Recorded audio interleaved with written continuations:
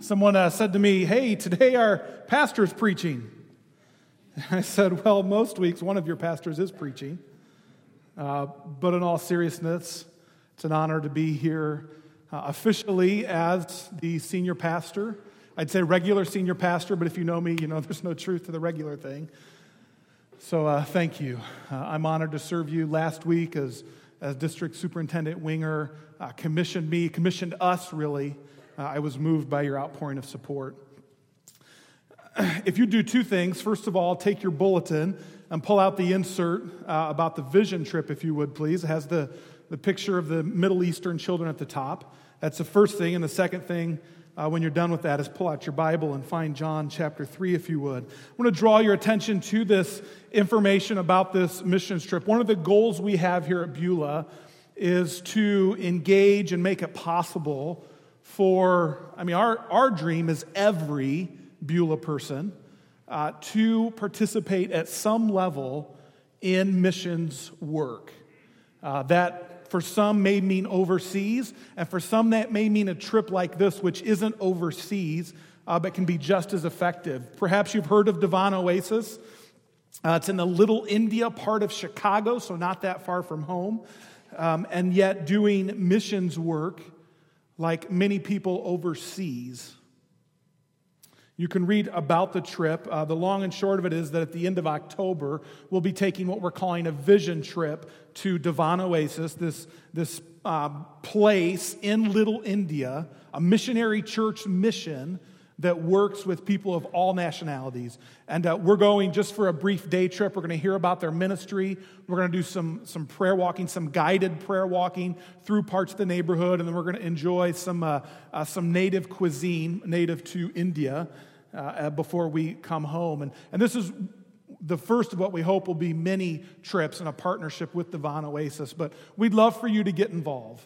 Really, the only priority is that you have the time to dedicate a day, that you have $10 to reserve your seat, and that you be up for the prayer walking that we'll do through the neighborhood. If you want to know more, you can certainly talk to me or to Dawn Rader with her hand in the air here, or any of the other missions board members, and we'd be glad to talk to you about that. I asked Bob Andrews, a friend of mine who runs Devon Oasis, I said, "Do you have a video that we could use as we kind of talk about this upcoming trip that we're going to take to come and minister with you?" And he said, "Unfortunately, we don't." But he said to me just this weekend, he said, "We have even better than that. Tonight at California Road Missionary Church, which is over by Memorial High School, we'll be doing a baptism for a young lady who accepted Christ." Now, that's incredible. But what he said next just blew my socks off. He said, "This young lady is the only known person from her people group who's following Christ. And she met the Lord through the ministry of Devon Oasis." I'm telling you, ministry is happening in Chicago. Now a formerly unreached people group Christ has a foothold there. And so we'd encourage you to be part of that. I don't know about you, but hearing that someone accepted Christ is incredible. It's miraculous. And then to hear that person's from an unreached people group and accepted Christ in Chicago, of all places, to me it's miraculous. And new birth is always miraculous. Would you agree with that? Amen. And whether we're talking about spiritual rebirth or spiritual birth or physical birth, when it's new birth, it's miraculous and painful and long, and sometimes quite gross, but always beautifully miraculous.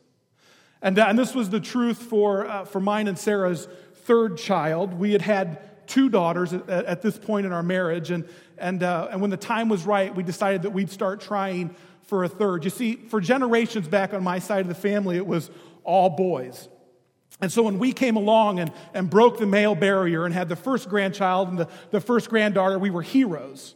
But that wore off after a little while, and I decided that I wanted a son. I wanted a little boy to raise. So I struck a deal with my wife. I said, "Here's the deal. We have to have a boy, and so I think we should go until we get a boy." And she said, "Time out. I know the way your family does things. There's like no girls for generations. Maybe now it's going to turn and there'll be no boys." I'm not agreeing to that. And I said, "Okay, fine. I'll I'll offer a revised deal. We go until we get a boy, and we'll stop trying at 5. So if we have 5 girls, I'll take that as God's sign. I mean, I figured, with 5, we could field a decent basketball team. If they were into softball, then we'd potentially have a grand slam hitter, even if one struck out. I mean, this is a pretty good deal. And so Sarah agreed to that deal, and she's highly embarrassed that I'm telling this now. She didn't have a chance to hear me practice this last night, intentionally. So she agreed to that deal, and so we started trying. We started trying for baby boy Smith number 3. And things didn't go quite as we had expected. I mean, with the other 2, pretty much as soon as we started trying, the blue line appeared on the pregnancy test and we were good to go, but it just wasn't happening this time. And so we tried and we tried, and it still wasn't happening. So we started asking questions of people who could, answer those questions. And so we started with Sarah, and she saw specialists and doctors, and everything checked out there, which by process of elimination means the problem was me. But I wouldn't necessarily go for that until I talked to specialists. So I talked to specialists, and they ran tests, and they did their thing. And sure enough, the results came back. The problem was me. My baby-making years were over, unless I wanted to have a surgery. And I wasn't really too fond of that idea. The truth was, we were living in Illinois at the time, the truth was I wasn't too fond of that idea. But what made it look better was that we lived in Illinois at the time, and a move back to Indiana was pending, and so I decided, well, there's just too much going on in life right now. We'll just be content with 2 beautiful, wonderful daughters. And so we made that decision, and we grieved the fact that we wouldn't have any more children of our own, and then life moved on. So we moved back to Indiana, and I was youth pastor at a church north of us. And one Wednesday night after church, after youth, we were in the basement of the house watching TV and snacking. And I was going to town on a box of Garden Salsa Wheat Thins. You familiar with those? It's the red box, good stuff. And not a few minutes in, Sarah looks over at me, and I was sitting to her right. She looks over and she says, "Put those things away and don't ever eat them in front of me again." And I'm like, because I'm so tender and compassionate and kind and caring, I looked at her and I said, "What, are you pregnant?" And just like that, I feel like a jerk.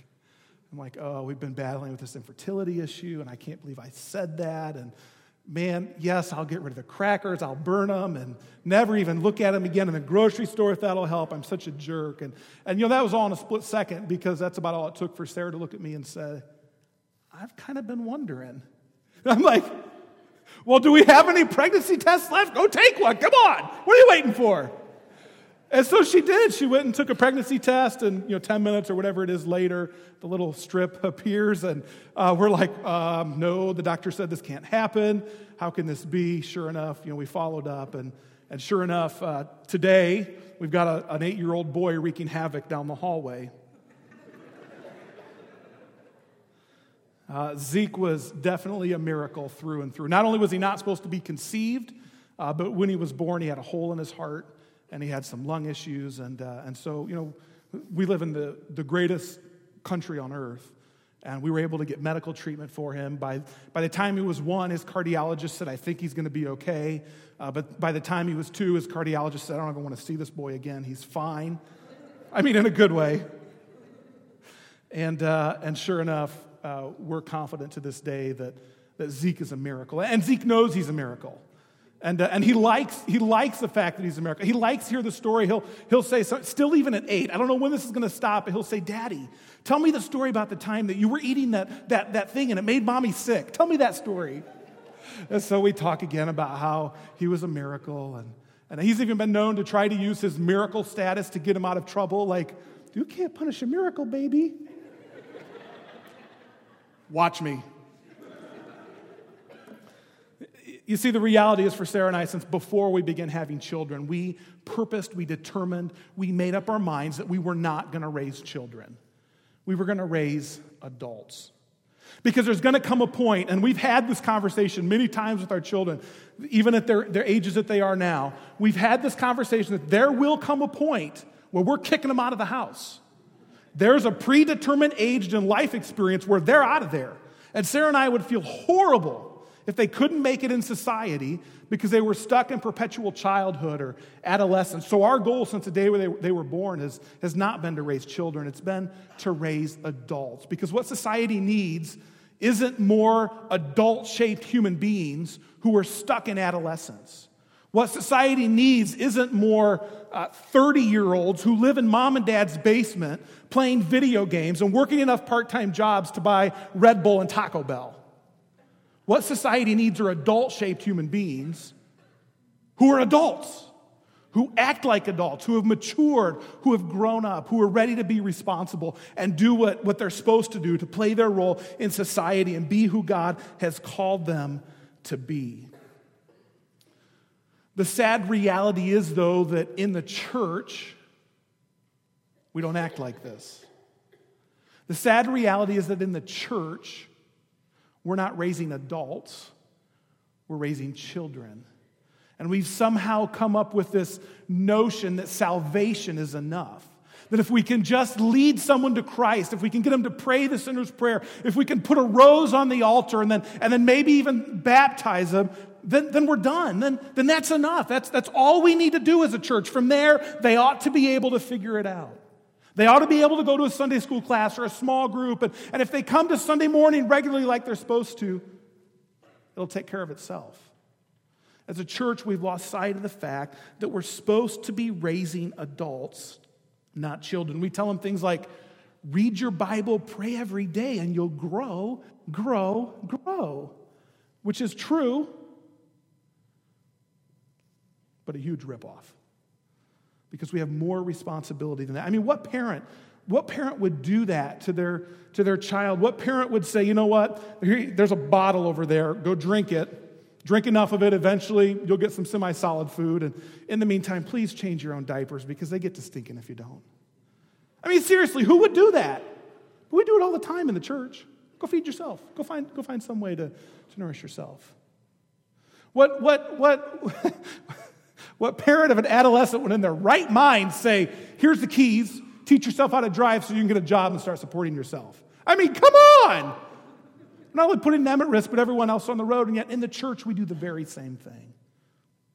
We bring people only so far, and then we stop and we let them go. And this is a travesty. This is not who we're called to be as a church. This is not what we are called to do. So what we're going to do over the course of this, the next few weeks here, is we're going to walk through this series called Grow Up. The idea is that we need to do more than introduce people to Christ and let them go. The idea is that there's stages of development, there's growth that we grow through on our way to spiritual maturity.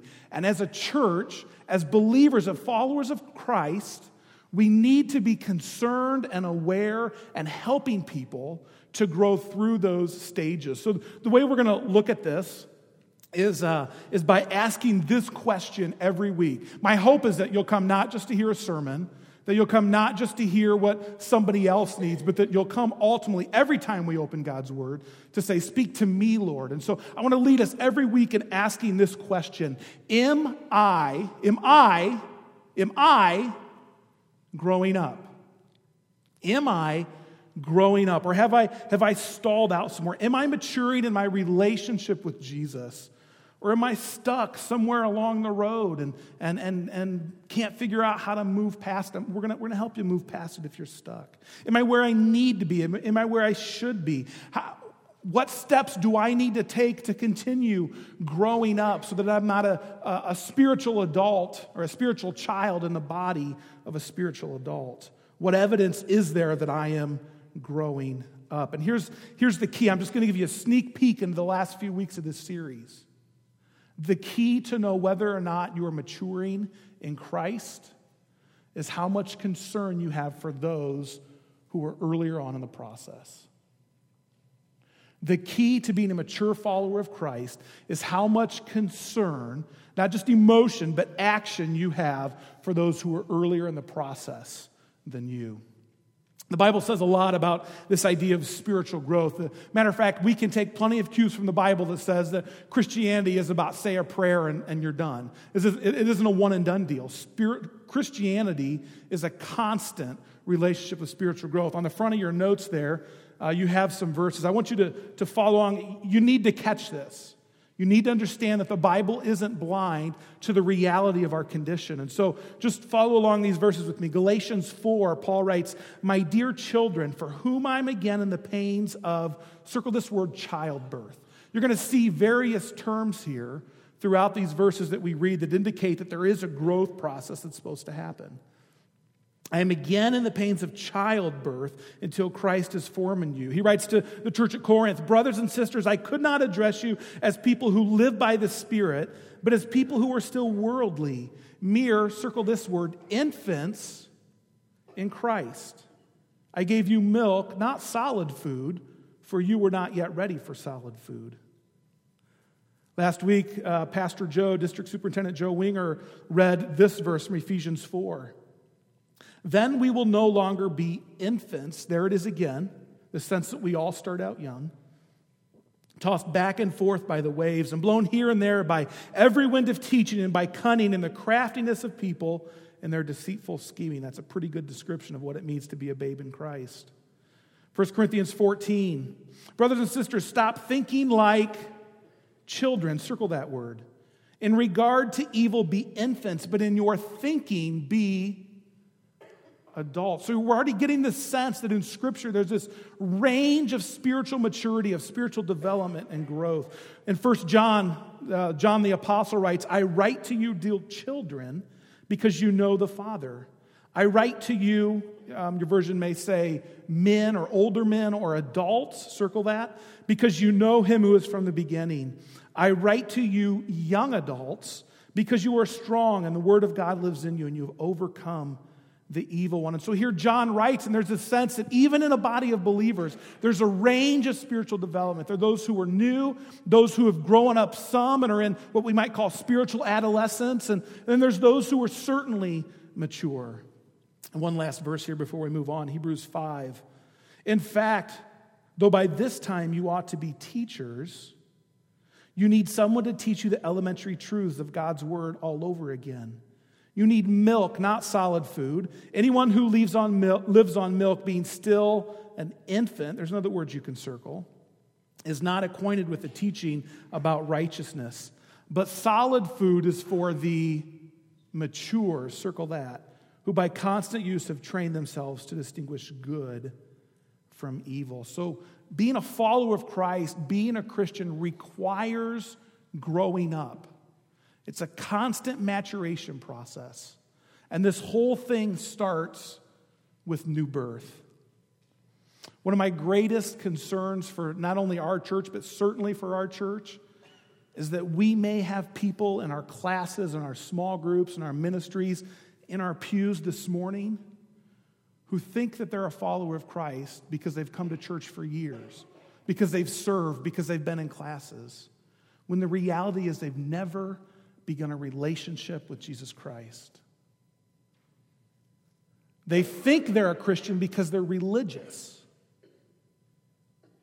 But the reality is they're not in a relationship with Jesus Christ.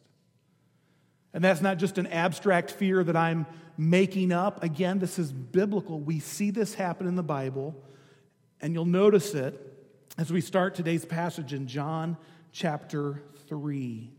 John chapter 3, I'm going to start reading at verse 1. "Now there was a Pharisee, a man named Nicodemus, who was a member of the Jewish ruling council." So we're introduced to this character, Nicodemus, who's a prime example of what I'm concerned about. People who are religious, who know what to say, who know what to do, who know how to act,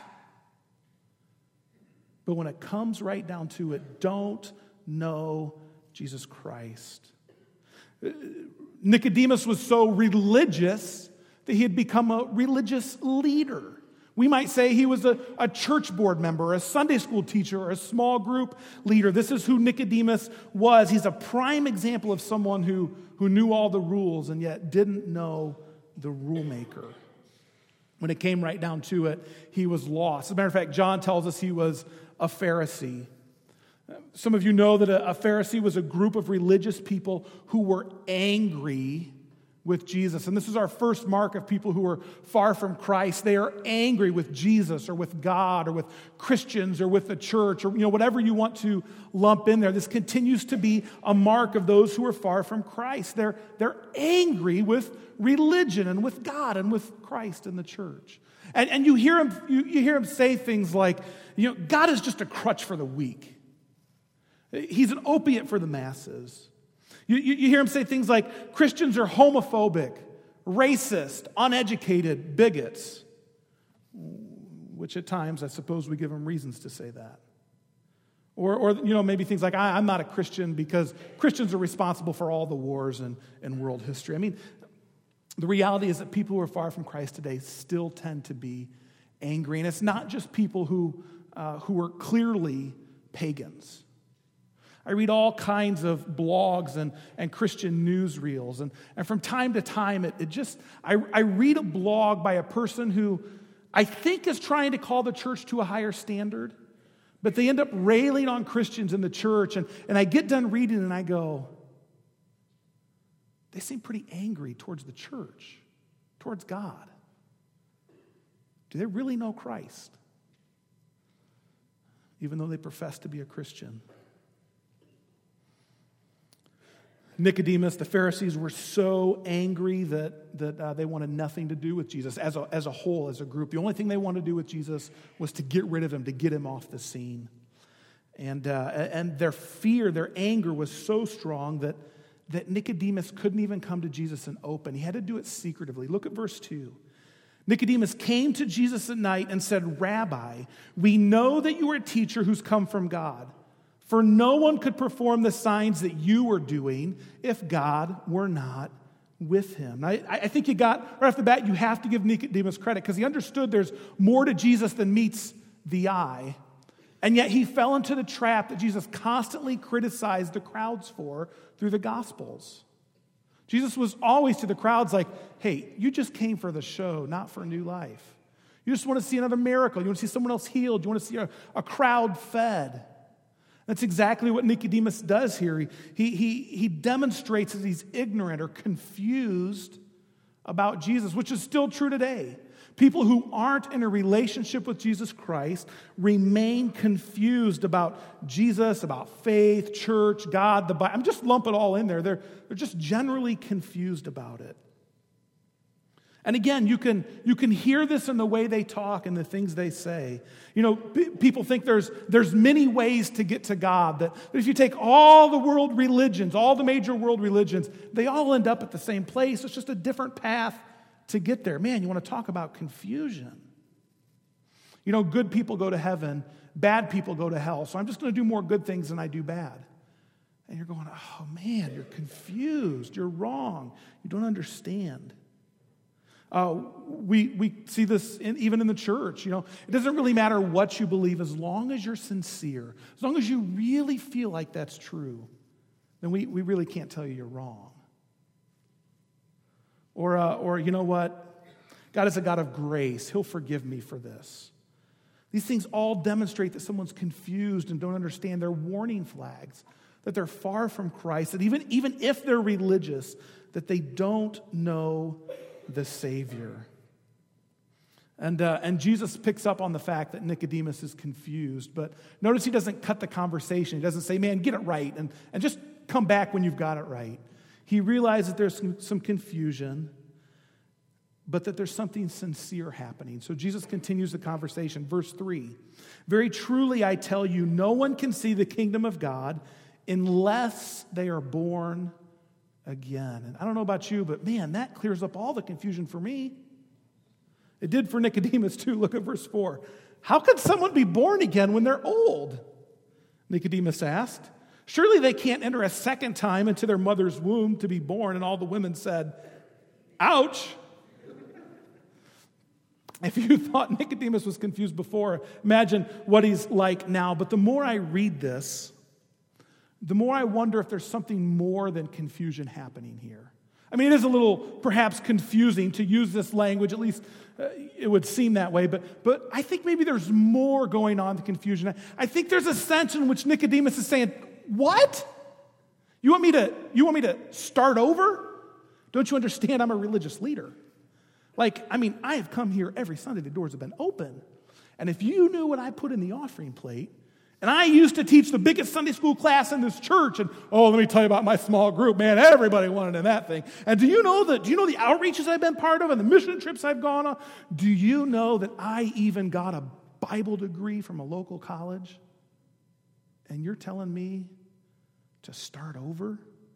You're telling me I've missed it, that it's not true? Nicodemus had this sense that he could be good enough, that he could check off things on a religious checklist, and that would please God enough.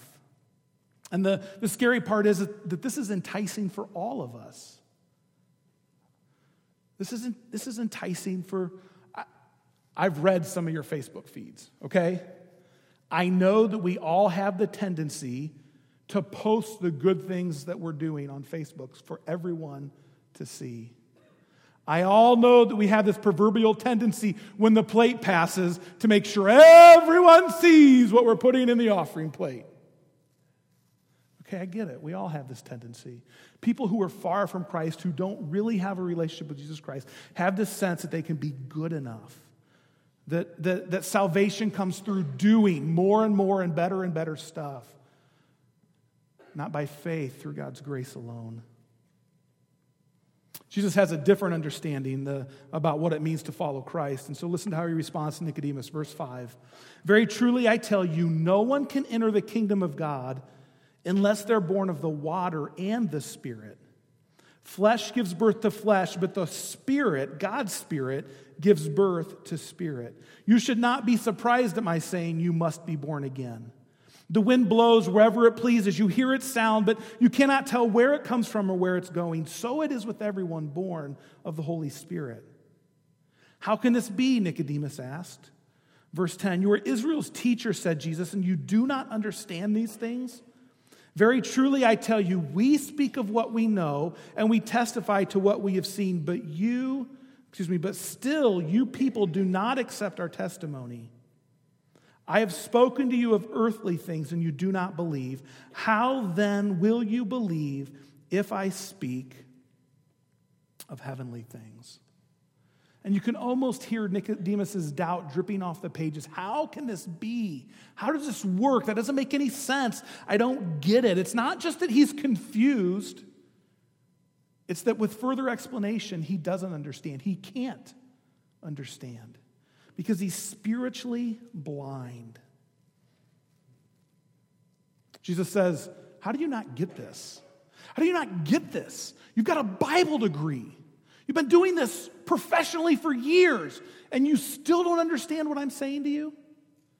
It's not that he didn't want to. It's that he couldn't understand. He was spiritually blind. There was something that was blocking his eyes, that was blocking his ears, that wouldn't allow his mind, his heart to process what Jesus was saying. Some things can only be grasped, can only be understood with the help of the Holy Spirit. And friends, sometimes when you share the gospel with a lost believer, when you spend time and days and weeks and months and years pouring into them, and you have that opportunity to share the gospel, and they just look at you with glossed over eyes and a blank stare, it's not necessarily because you dropped the ball. The reality is no one comes to the Father unless the Father draws them. There's some things that only can be understood with the help of the Holy Spirit. And just like Nicodemus, I believe that this continues to be true in our church and maybe in our partner churches. That there's people among us who cannot understand because they are not followers of Christ. The Holy Spirit hasn't worked in them. They've been coming here. We think they're believers. We nominate them for responsibilities, for leadership. We look to them for advice and guidance, but heaven forbid, maybe there's religious lost among us who don't know that they're lost. I don't say that to condemn anyone. I don't say that with anyone in mind. I say that with a very heavy heart. Because we have a responsibility to help them experience new life, to do everything we can. And so how do we do that? How do we help the lost encounter Jesus? Let me just offer five truths, I believe, that come out of this encounter that Nicodemus had with Jesus. First of all, they need a safe relationship with a mature believer. They need a safe relationship with a mature believer. Let me ask you a question. When did Nicodemus come to Jesus? It's right there in verse 1. At night, that's right, at night. You know, for centuries, preachers and theologians have made a lot of those two words, those two English words, that Nicodemus came at night. I don't think it's that complicated. Why do you think Nicodemus came to Jesus at night? Yeah, because everybody knows that if there's something you don't want to get caught doing, you do it when it's dark out. That's why we used to go TPing after dark, right? Because not only do you look stupid at noon throwing toilet paper into trees, but there's a good chance you're going to get caught. Can I get an amen, Kelly? Nicodemus came at night because he knew there was going to be trouble in going to Jesus. He was, after all, a Pharisee. He was supposed to hate this man. Where do you think Nicodemus' fear was coming from? Why was he afraid? Why did he go at night? Why was he afraid? Say what? Yeah, because he was a Pharisee, because of the people he hung out with, because of his identity. He was afraid that he would be rejected, that he would be kicked out, that he'd be excommunicated. And this was a strong fear for Nicodemus, but I want you to notice something. In spite of the reality that he could have been excommunicated as a Pharisee, I'll use the word excommunicated, that everything he's ever known in life could have been taken away. In spite of that fear, what did he do? He went to Jesus. You know what that tells me? That even though he was afraid of what others would say, he was 100% confident that Jesus would not reject him. He was 100% confident that he could go to Jesus with his questions and find what he needed. And can I tell you, my fear today for the church, for Christians, is that we're the exact opposite. That people are 100% confident that when they come to us, it's not acceptance they're going to find, it's not a relationship, but it's jeering and mocking and yelling and screaming. Again, I've read your Facebook feeds. I've heard what you said about the other political party. I've watched how you interact with, and I'm part of you. I've watched how we interact with people who struggle with their sexuality. Oh, that we'd be more like Jesus. Oh, that we'd be more like, bear with me here, a three-toed sloth. Are you familiar with these animals? Okay, we put one on the screen. I mean, isn't it like, look at its face. Isn't it so adorable? And then look at those things under its chin. Those are its claws. Those suckers are huge, and they're sharp. And not only do they have sharp claws, but they have such muscle strength that sloths have been known to die hanging off a branch. This is a branch they're hanging off. They've been known to die and stay there because their claws are so far dug in and their grip is so tight that even in death, there's no letting go. So in spite of this, would you believe that sloths are popular pets? I mean, these are just 3 pictures. There's thousands of pictures on Google of people cuddling sloths.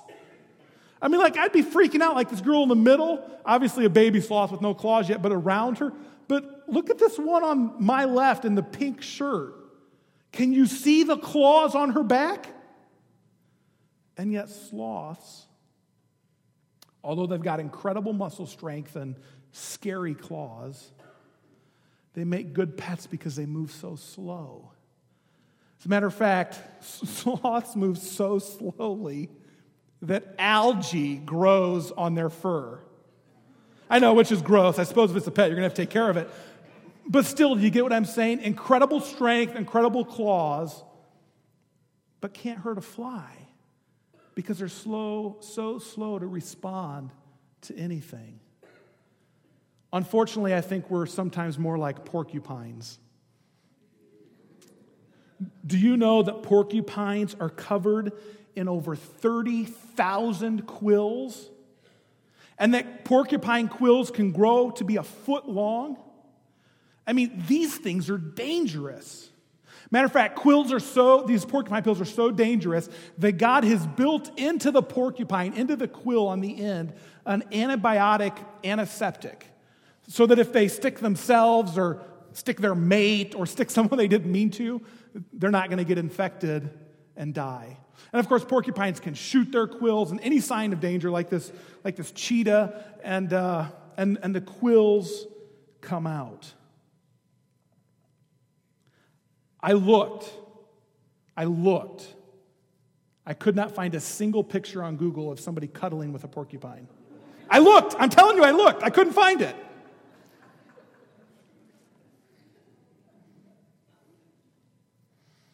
This makes me wonder, what if we, as followers of Christ, were to be like sloths? What if we were so slow to respond to antagonism, to the things about culture in our world that scare us and ought to things that go against the grain of who we are in Christ and ought to? What if we used our claws and our incredible strength to grab onto God's word and the truths there and refuse to let go no matter how ugly things get? And also refuse to quill those who don't believe the same that we do, who are perhaps searching for an answer and trying all kinds of avenues that aren't going to work. What if we were more like Jesus and we allowed people to come to us? We got close to people who aren't like us, who scare us, who are far from Christ. You see, Nicodemus knew that when he came to Jesus, Jesus wasn't going to let go of his convictions. He knew he wasn't going to water down the truth. He knew that Jesus was going to be truth and tell him the truth. But he also knew that it wouldn't be porcupine quills coming at him. He knew that he would be accepted, that his questions would be answered, that it'd be challenged, but that it'd be in a way that he could hear and he could accept. Friends, I believe we see fewer new believers because we don't know how to have a relationship with them. We don't know how to engage them on their terms in a way that brings them along. Not only do they need relationships with mature believers, but they need answers to their questions. They need answers to their questions. Do you notice in these verses that Nicodemus asks twice as many questions as he makes statements? I mean, there's so much that Nicodemus didn't understand. Like I said, that he couldn't understand. And this is a biblical truth. Paul writes in 1 Corinthians chapter 2, the person without the Spirit of God does not accept the things that come from the Spirit of God, but considers them foolishness and can't understand them because they are discerned only through the Spirit. The reality is there are those who are far from Christ, who are spiritually dead, who have questions and need answers. And you've probably heard questions like this. How could an all-good God allow so much evil in the world? How can you believe in a book that's thousands of years old, written in different languages? I mean, you're telling me that God's creator, but science just says that everything came through evolution. And we could go on and on. It even gets personal. Well, what about that church, or what about that Christian who did this to me and my family? What about that, huh? There's so many hypocrites in the church. What are we going to do about that? What about the Mormons or Jehovah's Witnesses or the Buddhists? They're all doing good things. So why do you think that you're the only way? Everybody's questions are different, but everybody has questions. And listen, the reality is when someone's far from Christ, more times than not, it's not about the answer. More times than not, it's about, one, someone took them seriously and heard them and was willing to engage them in finding the answers. And two, that they know that there are other people who have wrestled with these same questions and who have reconciled them, who found the answers, the explanations they need in order to begin a life of faith. Jesus began to answer Nicodemus' questions. As a matter of fact, verse 14, Jesus did it in a way that Nicodemus could understand. He said, just as Moses lifted up the snake in the wilderness, so the Son of Man must be lifted up. And if you're not familiar with the Old Testament, you're going, I don't get it. What's that have to do with the price of tea in China? That's fine. Nicodemus understood. He knew this story. This was a big part of his faith tradition.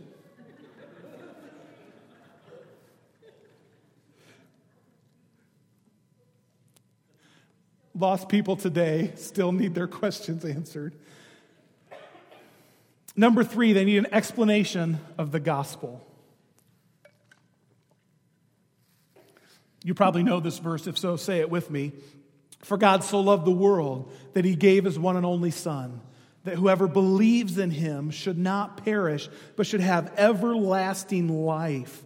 God did not send his Son into the world to condemn the world, but to save the world through him. Whoever believes in Jesus is not condemned, but whoever does not believe stands condemned already, because they have not believed in the name of God's one and only Son. Jesus laid the gospel out for Nicodemus, and lost people still need to hear the gospel, not just to see it. That nice little quote about go and preach the gospel and use words if necessary, that's nice and warm and fuzzy, but people need to hear the gospel.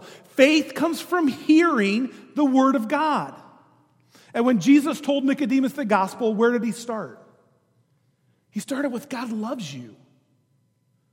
God loves you so much.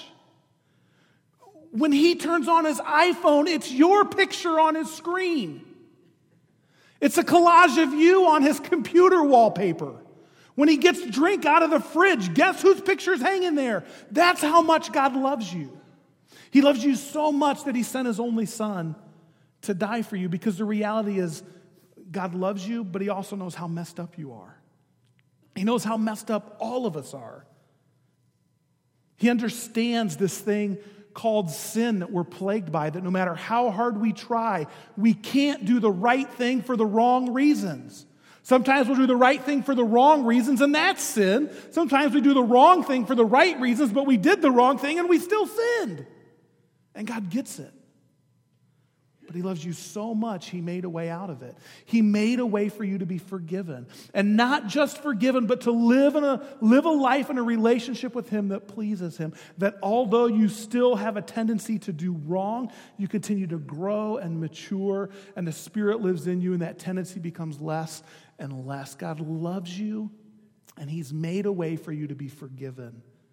He's made a way for you to move from being an enemy of God to being a child of God, to being a subject of God's wrath, to being his friend. And this is where Jesus started with Nicodemus, and so why wouldn't we start there? Why wouldn't we start with God loves you, and he understands that you're struggling with your sexuality. He understands that you don't know if you're a boy or a girl. He understands that you don't know who to love, who to like. He understands the pain of that abortion you had when you were younger. And he still loves you. And he's made a way for you to be healed and whole and to find freedom and to realize who you are in him. Friends, it doesn't have to be complicated, but it can't start with a barb. God loves you, and he's made a way. Number 4, they need an invitation to receive Jesus. The reality is we don't typically come to Christ unless someone invites us to.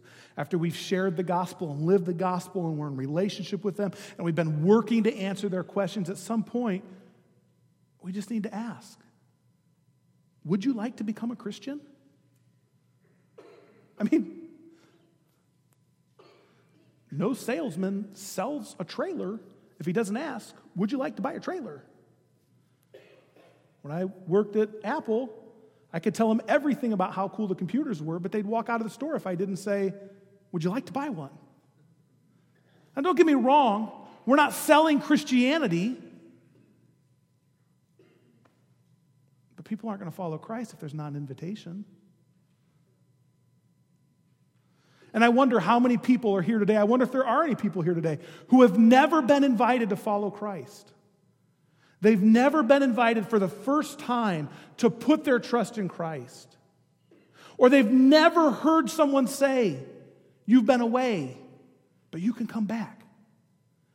You can follow Christ. You can pray. You can receive him and be a follower of Christ. And if that's you, if you're saying, you know what, no one's ever invited me, but I think this is my time. In just a moment here, after I wrap up with point number 5, I'm going to invite you to pray with us to receive Christ. And then after you've done that, I'm going to ask you to talk to me or to whoever brought you or someone who looks like maybe they're friendly, more like a sloth than a porcupine, and tell them what you did today. Because we want to walk with you. We want to stand with you. We're not going to say there's a bottle, feed yourself and change your diapers. We want to walk this journey with you. Number 4, they need an invitation to receive Jesus. And number 5, they need prayer. Lots of it. Friends, the reality is that someone meeting and following Christ always begins with God. God's always the first mover. And our part in that is prayer.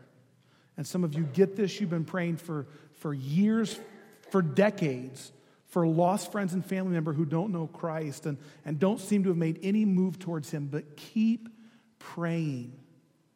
Keep praying. Keep knocking on the doors of heaven. Keep prevailing against what's happening and believe that God will move.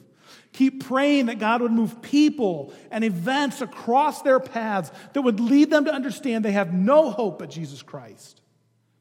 That they'll hit rock bottom, as hard and painful and ugly as that may be for them and for you. Keep praying that God would move in their lives.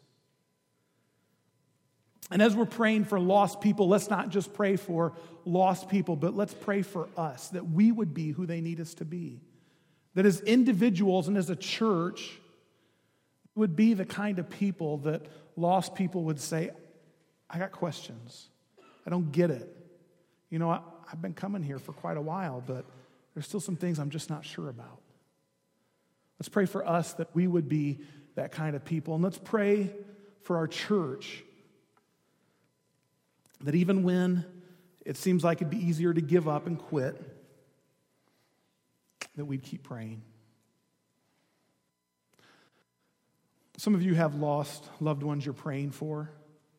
And I'd like to close the service today by, as a body, together praying for them. If you'd like to move to the front, you can. We've got the kneeling rails. You can also kneel at the front pews. By all means, you don't have to move to the front to be heard by God. But I'd like to take the next few moments as we close and pray. And like I said a few minutes ago, some of you here have never been extended an invitation to follow Jesus, and something inside of you is stirring. Maybe you don't have all your questions answered, but you just know in your heart that there's something true here. Your heart is strangely warmed and you can't avoid it. You can't deny it. I'd like to invite you as I begin praying today. I'm going to pray what we've come to call a sinner's prayer. It's just words that you can put into your own words and begin a relationship with Jesus Christ. If you'd like to come as we pray, please do that now. And we're going to pray.